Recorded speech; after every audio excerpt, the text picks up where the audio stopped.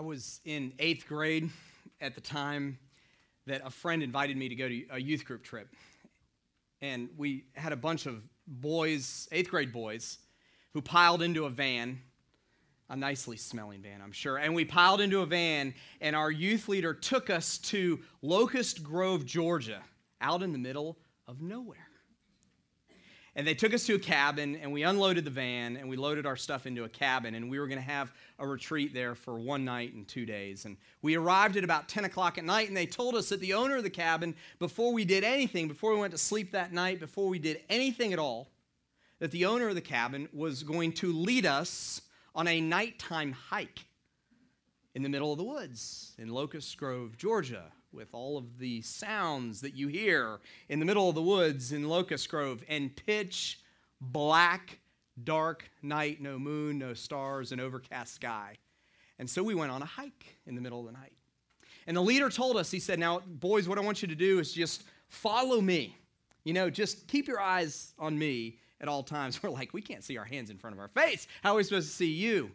And he said, well, just follow the guy in front of you. Stay in a single file line and follow the guy in front of you. I'm going to lead you on a hike, and we're probably going to be gone for about 45 minutes. We'll get back here and go to sleep and that sort of thing. And so the first 15 minutes of this hike was great. The guys, we were laughing, we were joking, we were telling jokes, we were having a good old time. It was fun. And about 15 minutes in, we started to come to the realization that the leader was becoming lost. That the guy who was leading us out in the woods in Locust Grove, Georgia, which is, by the way, a pretty appropriate name. Anyway, as he was leading us, we were realizing that this guy didn't know where he was going. And we were supposed to make it back to the cabin. And so what was a fun, exciting, joke-filled time became a quiet walk in the middle of the woods, as we probably thought about what the headlines would look like and how mad our parents would be at the church that this youth retreat we were on. And so we kept walking and walking and walking, and it became more and more silent. It became more and more apparent that this guy had no earthly idea where we were going. We literally felt like we were walking in a circle. And so we kept at it for 15 more minutes, and he kept saying, guys, just trust me. I can get it. We'll find it.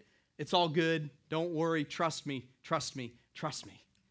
But our faith was eroding. Our trust in him was quickly going away. And then all of a sudden, a couple of us who were in the middle of the pack started to realize something. That tree that's coming up right there, we already saw that tree.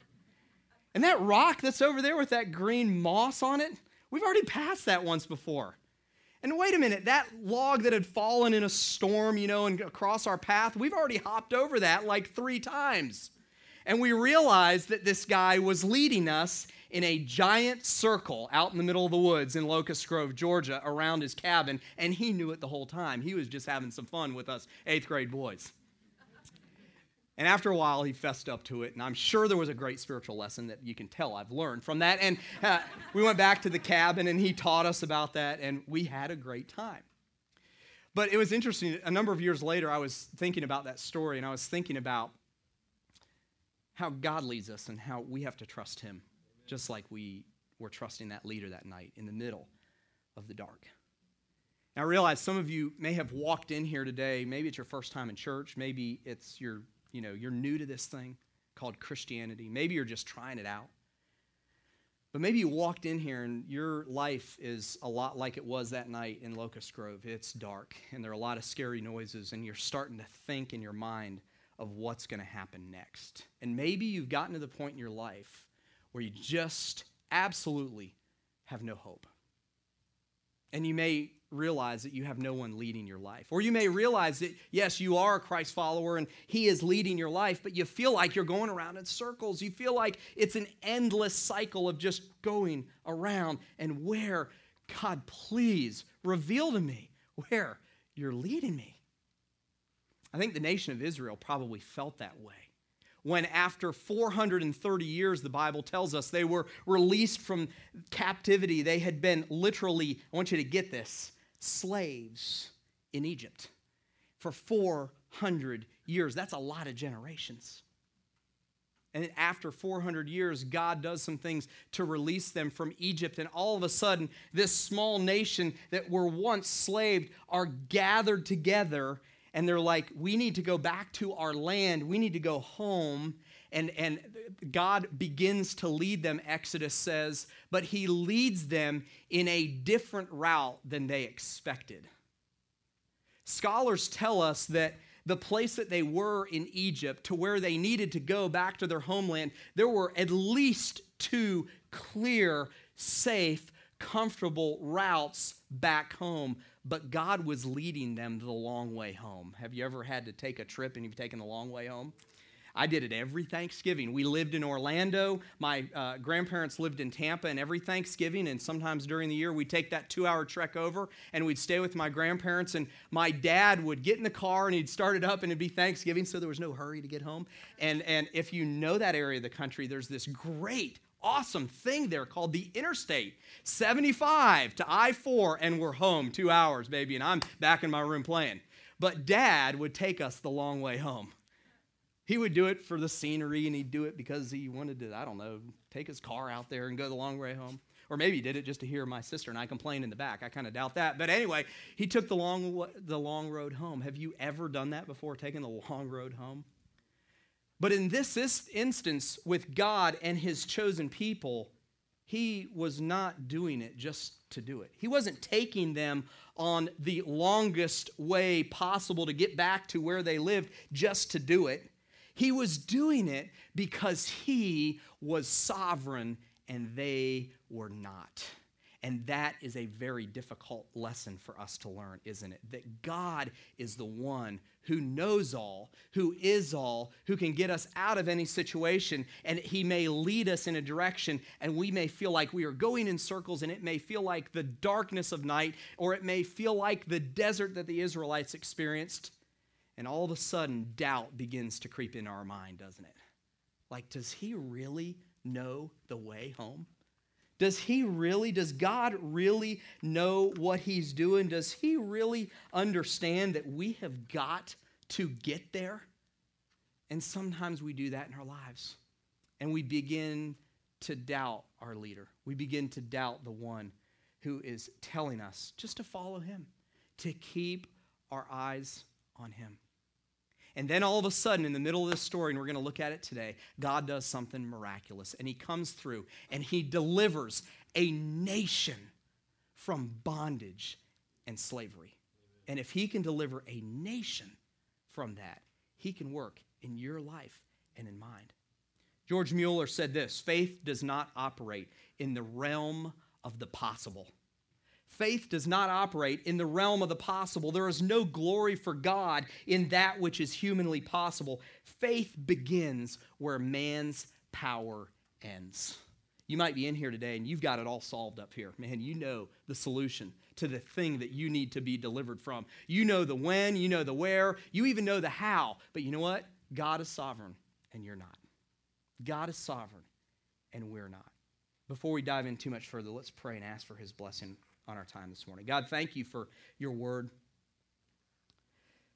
God, I pray in the strong name of Jesus that you would help us in here today, wherever we came from, whatever religious background we came from, whatever burden we might have this morning. Father God, I pray that we would realize through the study of your word, God, that we need to be people who are not self-reliant.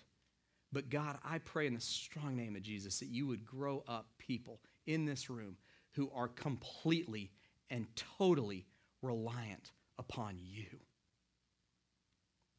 Help us to understand today that your past performance in delivering your people is an indication of your future ability. And God, may we place our full trust in you, not just for salvation, but God, for those physical things that we need deliverance from. Convict us of sin. Help us to get out of situations. Help us to have the strength to say no when we need to say no, and yes when we need to say yes. And I pray that you would do that, and that you, Holy Spirit, would lead us into truth and wisdom and knowledge this morning. In Jesus' name we pray. Amen. Turn with me, if you have your Bibles, to Exodus 13. We're going to be in Exodus 13 largely this morning. I want to ask you a question. I don't know about you. It always bothered me growing up in church when I would hear a pastor say, just become a Christian, accept Jesus Christ as your personal Savior, and everything in your life will be fine. Am I the only one that didn't sit well with?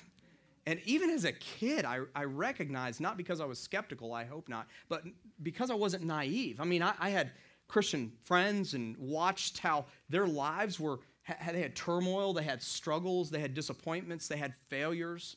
They had a lot of victories too, but they had failures. And so I never bought that lie. That once you become a Christian, once you become a Christ follower, that God promises you perfection. You know, there is nowhere in the Bible that God promises, I want you to get this, perfection on this side of heaven.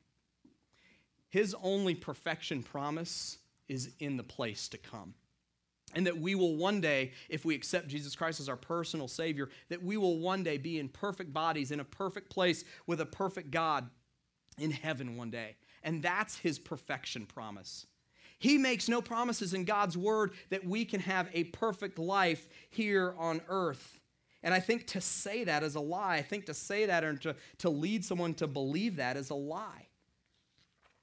Life is not going to be perfect. And I think the Israelites probably realized that when they got out of slavery and they realized that God was leading them around in circles in the desert and that there were at least multiple routes back to their promised land. But we see in Exodus 12 and in 13 that the nation of the Israel nation, the people of God, began to turn back to God and they began to follow him in obedience. And so we see that they begin to do that. And so they may have felt like in this time that God was leading them into something that was unclear. And sometimes that's the way that it is, isn't it? It can be frustrating to follow God and do the right things, but only to find out that it's just life isn't that easy. I mean, that's the stark reality. It's the stark reality to realize that I can go to Financial Peace University and get all of my financial affairs in order and do the right thing and give to God and tithe and realize at the end of the month, there's still not enough money. I mean, we have been in a series in our country of not just a short recession. We've been in a long-term recession. And I know that there are some of you in here that are like, I am tithing, I am doing what God's asked me to do, and it still just doesn't add up. Israel made the decision that they were going to turn back to God in Exodus 12 and 13, and that there would be no looking back. That come what may, whatever happened, that they were going to follow God Almighty. And then we come to Exodus 13, verses 17 through 18. Read with me here as the Israelites were released from captivity. Read this in verse 17. When Pharaoh let the people go, God did not lead them on the road through the Philistine country, though that was shorter. For God said, if they face war, they might change their minds and return to Egypt. Now, if you're part of the nation of Israel and you've been in captivity, you've been a slave for 400 years, it's probably inconceivable at that moment that you could even think that you would turn back and go back into that slavery, isn't it? Doesn't that seem inconceivable? Let's continue to read. So God led the people around by the desert road toward the Red Sea. The Israelites went up out of Egypt and they armed themselves for battle.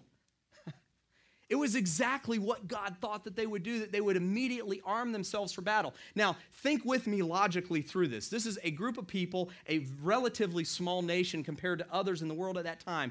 They have been, get this, in captivity for 430 years. Do you think that this is a people that are prepared to battle?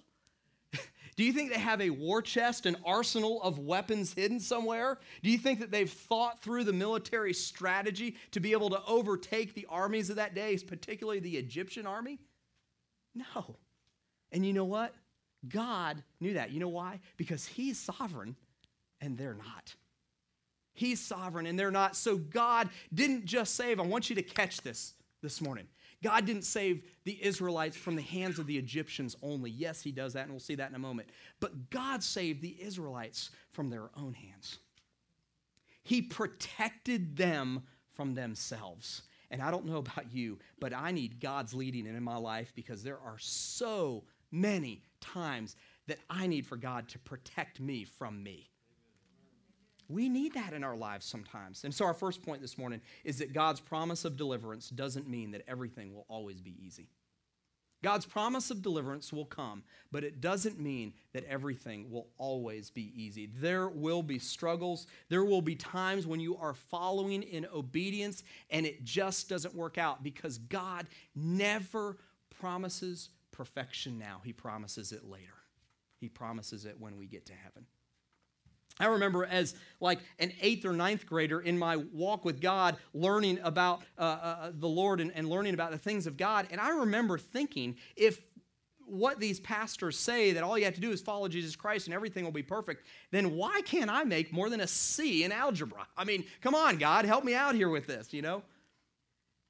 There are times when we lose faith and we lose hope, and we reach out in the darkness or we reach out in the desert, and we grab that hand in front of us, and we don't know where we're going. But God is going to protect us. Having faith in Him alone, and not in ourselves, and not in other people, and not in technology, and not in our stuff, and not in our money, but Him and Him alone. He will lead us to deliverance from whatever the situation is that you're facing today. God's promise of deliverance doesn't mean that everything will always be easy. God often delivers us from a life of sin. There may be things in your life that you're facing right now that have nothing to do. You've not been the victim. You're facing something in your life that is absolutely keeping you captive. Do you know, in this story, the picture of Israel in this story and the picture of their captivity is the fact that they are captive, they are slaves. Well, the picture of it in our life is that we're slaves to sin, and that sin can do exactly what the Egyptians did to the Israelites. And it can cause us to be bound, absolutely burdened into the slavery of sin.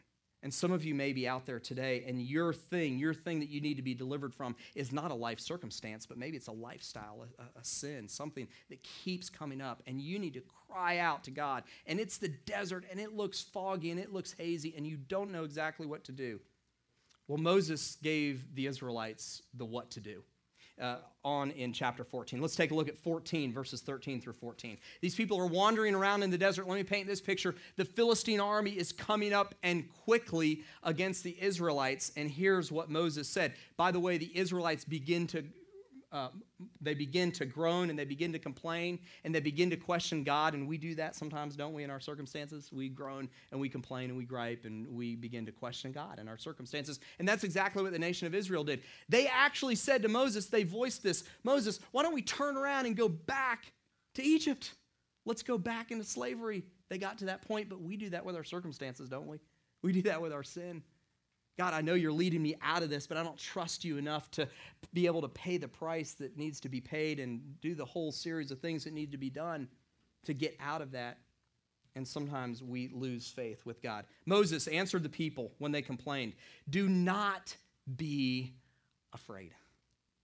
Stand firm, and you will see the deliverance the Lord will bring you today. The Egyptians you see today, I want you to catch this. Like my strobe light there. Anyway, I want you to catch this. The Egyptians, don't miss this. The Egyptians you see today, you will never see again. Some of you are facing obstacles and sin and circumstances that you think, it will always chase me. It will always come after me. Moses says, don't be afraid. Those people who are chasing after you, you'll never see them again. You'll never see them again. Take a look at the second verse here. The Lord will fight for you. You need only to be still. Last week we talked about listening for God, sitting in the silence. Sometimes we just need to be still and to wait for God.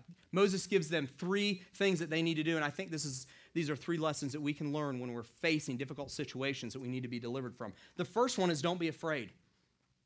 Don't fear. Moses says don't fear. And that's a lot easier said than done, isn't it?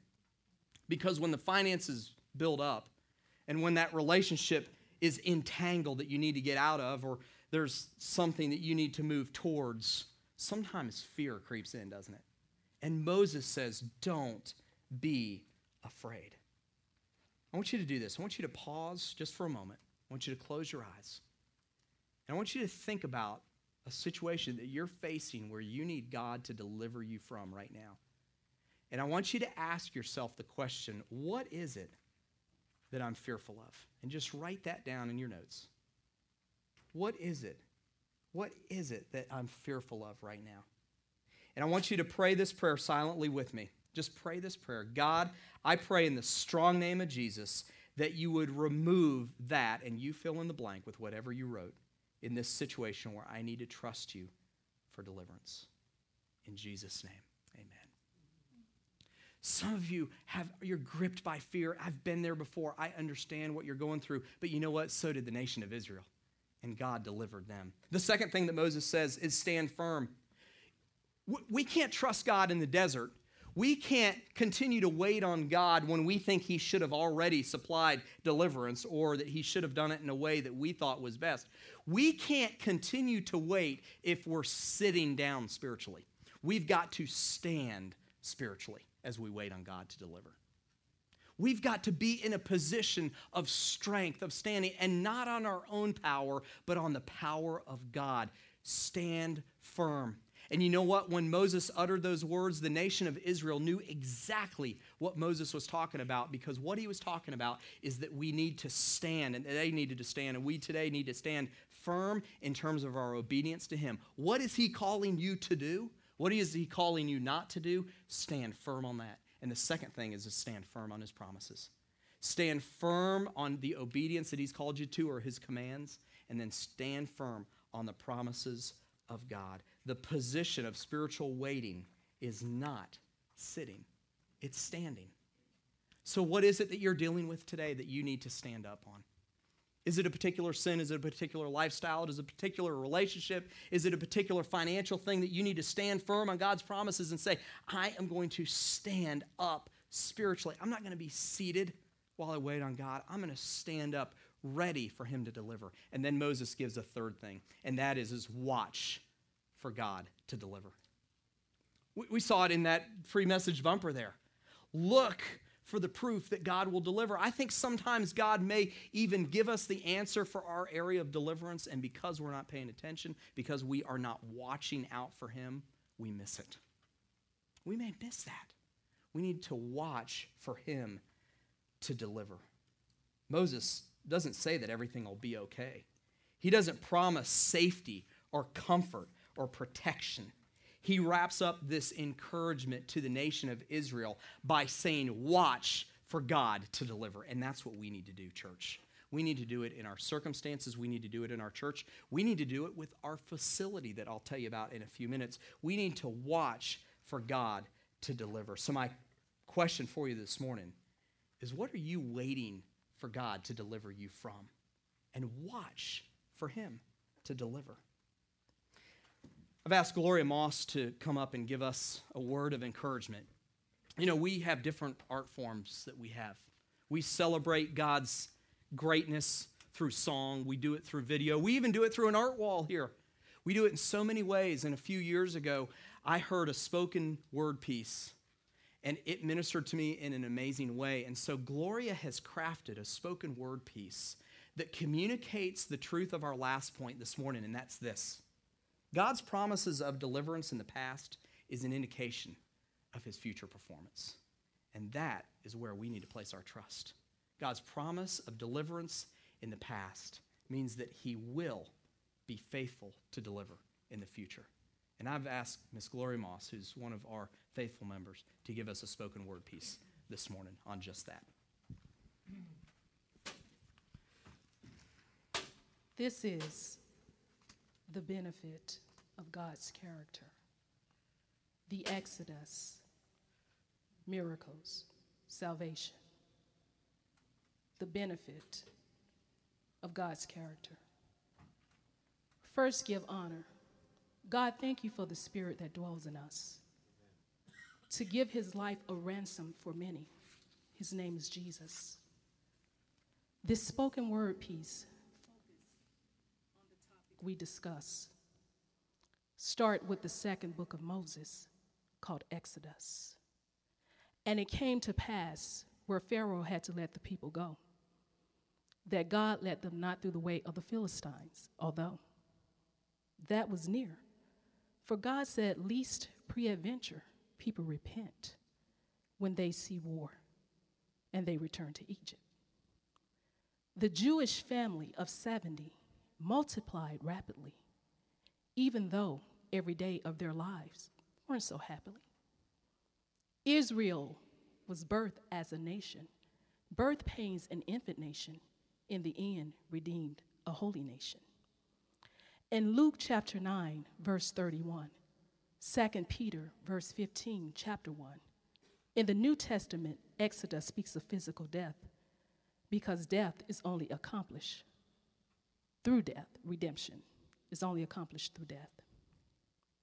This embodies Exodus' theme of redemption, why Peter reminds us of our positions as Christians. Luke carefully documents Jesus' lifestyle changing conditions, move chronologically of the one who lived to die for sin remission. Isn't this mind-blowing to know this was written by Luke, a physician? Also in Revelations, the book of consummation, the divine program of redemption is brought to fruition, and the holy name of God is vindicated before all creation. Matthew presents Jesus, King of Jews, long-awaited Messiah. The Lord prophesies the cross, 12:10 of Zechariah. Christ followers, we have to stay prayed up consistently. The joy of the Lord is what makes our lives so happily. Even in his death, seeming defeat is turned to victory, spoken by the God of hope. No fairy tale fantasy. His truth show consistency. His promises, no mystery. Christ in the beginning, predestined in God's history. To bring salvation and blessings to the world, God promises. Through Abraham, of who one man God focuses. Start to create a generation began the process. Back over in the second part of the first book, Genesis. His genealogy, baptism, message, miracles. How beautifully the promises of God unfold. Healing miracles, Matthew chapter 14, verse 14, all point to the same inescapable conclusion. Christ is King. It is no coincidence, future, present, or past tense. His actual work in the lives of mankind, call it evidence, that speaks to God's reliability. Now I'm convinced how we can trust him in our lives. The heart began repentance. We can plant our feet rooted and grounded in our master's will. From he, the enemy, the thoughts who come to seek, destroy, and kill. We, the light of the world, a city that's set upon a hill. By the resurrection and message, the King of Jews live. Christ followers, I want you to listen closely, carefully to this. God used the story of Israel to show the benefit of God's character is real. The Exodus, miracles, salvation, spoken by God from Genesis to Revelations. The gospel written by a Jew to Jews about a Jew, according to the New Testament book of Matthew. We can trust God to fulfill promises in the future. Why? Because he's been faithful, fulfilling promises in the past. In this message, we started with a specific route. See the importance of Exodus and what it's all about. On your walk, in a trial, for a while, if you began to doubt, the Greek title means exit, departure, or going out. And Israel saw the great work which the Lord did upon Egyptians. Other words, those who once had deaf ears has now begun to listen. And the people feared the Lord and believed the Lord and his servant Moses. Sometimes the thorns in our side come to produce the roses. We go to the second part, which was the miracles. Behold, God told me to tell it to you like I was told. Through Christ, by the hands of God, we are a lump of clay being shaped and molded. To accept him in our lives, we became Christ's ultimate miracles. 3, God brings to pass the promised salvation. Son of man, birth, life, death on the cross gives us the inspiration. We can have the sure hope of heaven without the hesitation, we accept Christ our Lord and Savior, there is no condemnation. This is the benefit of God's character. The Exodus, miracles, salvation. This is the benefit of God's character. Amen.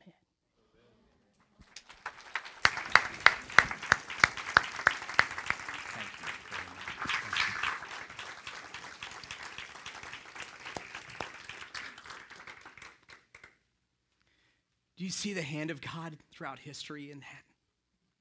It's not just the Exodus, it's God's miracles. His past performance is an indicator of his future ability. It's the way that he used the prophets to foretell his coming and the things that are still to come. His past performance is an indicator of his future ability. If God can take care of those things, if he can do it in the way that he did it, he can deliver you from whatever you're facing today. Father, I thank you that you are a God of deliverance. God, and you receive splendor as we took a look a few weeks ago. You are shown for your beauty and for your glory in the beauty of creation itself. And God, help us to look for that. Help us to look for your splendor contained in creation. God, help us to look for your splendor when we consider the fact that you are a God of the covenant and that you make promises and you keep your promises. And as Gloria so best put it, God, I thank you so much that you are the God who is faithful and true. And God, your character is proven in what you've done in the past. Father God, in the strong name of Jesus, I pray that you would help people who are here today to be able to trust you for the future based on that. God, there may be people in here who don't know you as their personal Savior. And Father, I pray that they would put their faith and their trust in you because you are the God of creation and you're the God of the covenant and you're the God of perfect character. And just like you pulled a whole nation out of bondage, God, you can give us the promise and the hope of heaven if we will put our faith and our trust in you. God, I pray for those who are in here today who've never accepted you as their Savior. If you're in here today and you're just like I talked about, you're in that category of people. You're like, Todd, this is the first time I've been in church. It's the second time I've been in church. I've been to church 1,000 times and I've never listened. I want to challenge you. Accept Jesus Christ as your personal Savior today. You know, God sent his Son so that you would not have eternal life in hell. He sent his Son as a redemption for you, for all mankind, so that you can have eternal life. And the Word of God says all you have to do is to ask him to be your Savior, confess of your sins, and you will be saved. And so this morning, if you're in here and you've never made that choice, I'm going to pray a prayer just in the silence of this room with every head bowed and every eye closed. If you've never accepted Jesus Christ as your personal Savior, and maybe God has pointed you to that today. Maybe he's spoken something in your life today that points you to the faithfulness of his character. I'm just going to ask you and invite you to pray a prayer silently in your heart. It goes something like this. God, thank you for making me. Thank you for loving me. Thank you for sending Jesus to die on the cross for my sins. Today, I accept you as my Savior. I confess of my sins. And today, I want to live for you. Help me to be able to not be afraid, to stand strong, and to put my faith and trust in you. If you're in here this morning with every head bowed and every eye closed and you pray that prayer, I'm just going to simply ask you to raise your hand just so I can silently pray for you. I'm not going to embarrass you. Amen. Any others this morning? Pray that prayer of salvation. Amen. Thank you. Any others this morning? Pray that prayer. God, I pray that we would be people who absolutely trust in you because of your past performance. God, thank you that you are the God of character, God, and that we receive the benefit of your character, your faithfulness. God, may we reach out in the darkness and reach out in the desert and truly grab on to your shoulder and grab onto your hand. God, may you guide us. And God, may we claim the words of David when he wrote this, "For the Lord is good and his love endures forever. His faithfulness continues throughout all generations. May we claim that in our lives. May we claim that in our church. In Jesus' name. And all God's people said, amen. Amen.